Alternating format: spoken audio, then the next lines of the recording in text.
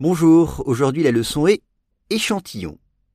Lundi, une équipe internationale de scientifiques prendra la mer en direction de l'Atlantique à la recherche d'échantillons de microbes vivant au fond de l'océan. Once again, lundi, une équipe internationale de scientifiques prendra la mer en direction de l'Atlantique à la recherche d'échantillons de microbes vivant au fond de l'océan. On commence avec lundi. Lundi, Monday, le premier jour de la semaine, c'est lundi. On peut dire « Tous les lundis, j'aimerais rester chez moi dans mon lit. » Tous les lundis, j'aimerais rester chez moi dans mon lit. Une équipe internationale, avec un E à la fin d'international. Pourquoi? Car une équipe, c'est féminin. A team, une équipe de football, ou bien une équipe de sauveteurs, c'est-à-dire un groupe de personnes. C'est ça, une équipe. C'est un groupe de personnes. Là, c'est une équipe de scientifiques, scientists, prendra la mer. L'expression, là, c'est prendre la mer, c'est-à-dire prendre un bateau, naviguer. C'est ça, prendre la mer, aller naviguer sur la mer. Exemple, mon frère a pris la mer il y a 1 mois pour faire un tour du monde. Mon frère a pris la mer il y a 1 mois pour faire un tour du monde.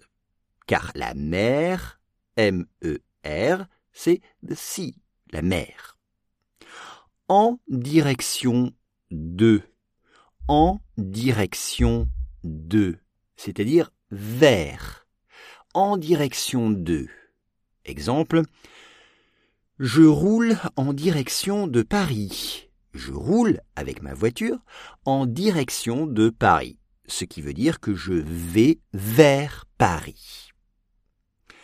En direction de. L'Atlantique, Atlantique, Q-U-E à la fin, à la recherche, c'est-à-dire pour rechercher quelque chose, pour essayer de trouver quelque chose. Exemple, je suis à la recherche de l'amour. Je suis à la recherche de l'amour. Ce qui veut dire que j'essaie de trouver mon amoureuse. Donc je suis à la recherche de l'amour. Là, les scientifiques sont à la recherche d'échantillons. Alors, un échantillon, c'est le titre de cette leçon. Un échantillon, c'est sample en anglais. Un échantillon. Un échantillon de microbes, un microbe, comme en anglais. Vivant, vivant, c'est le participe présent du verbe vivre. Vivant, living. Exemple, en vivant dans cette grande maison, j'ai un sentiment de liberté. En vivant dans cette grande maison, j'ai un sentiment de liberté. Mais ces microbes, eux, ils vivent plutôt au fond de l'océan. Au fond de l'océan, c'est-à-dire tout en bas, sur le sol, sous l'eau, au fond de l'océan. The ocean floor en anglais. C'est le fond de l'océan. Lundi, une équipe internationale de scientifiques prendra la mer en direction de l'Atlantique à la recherche d'échantillons de microbes vivant au fond de l'océan.